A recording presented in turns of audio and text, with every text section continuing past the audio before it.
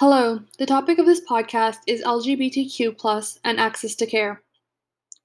When considering gender and identity, I think it is important to consider properly defining what each term means.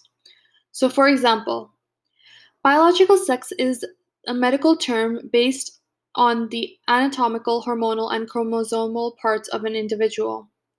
Gender identity, on the other hand, is what an individual deeply feels internally that may or may not be similar to their assigned sex at birth.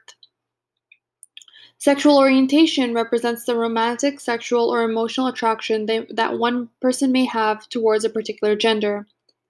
When considering the impact gender and identity has on health experience, studies have found that those part of the LGBTQ community experience barriers in the healthcare system, such as fear of discrimination, as well as a sense of lack of knowledge on the part of the healthcare provider about LGBTQ health needs.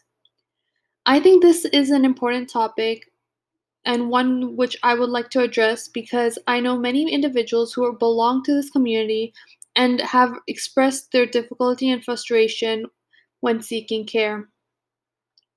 Research has also found that there is a lack of teaching about providing care to the LGBTQ community, which then translate into a lack of knowledge and incompetence in providing care.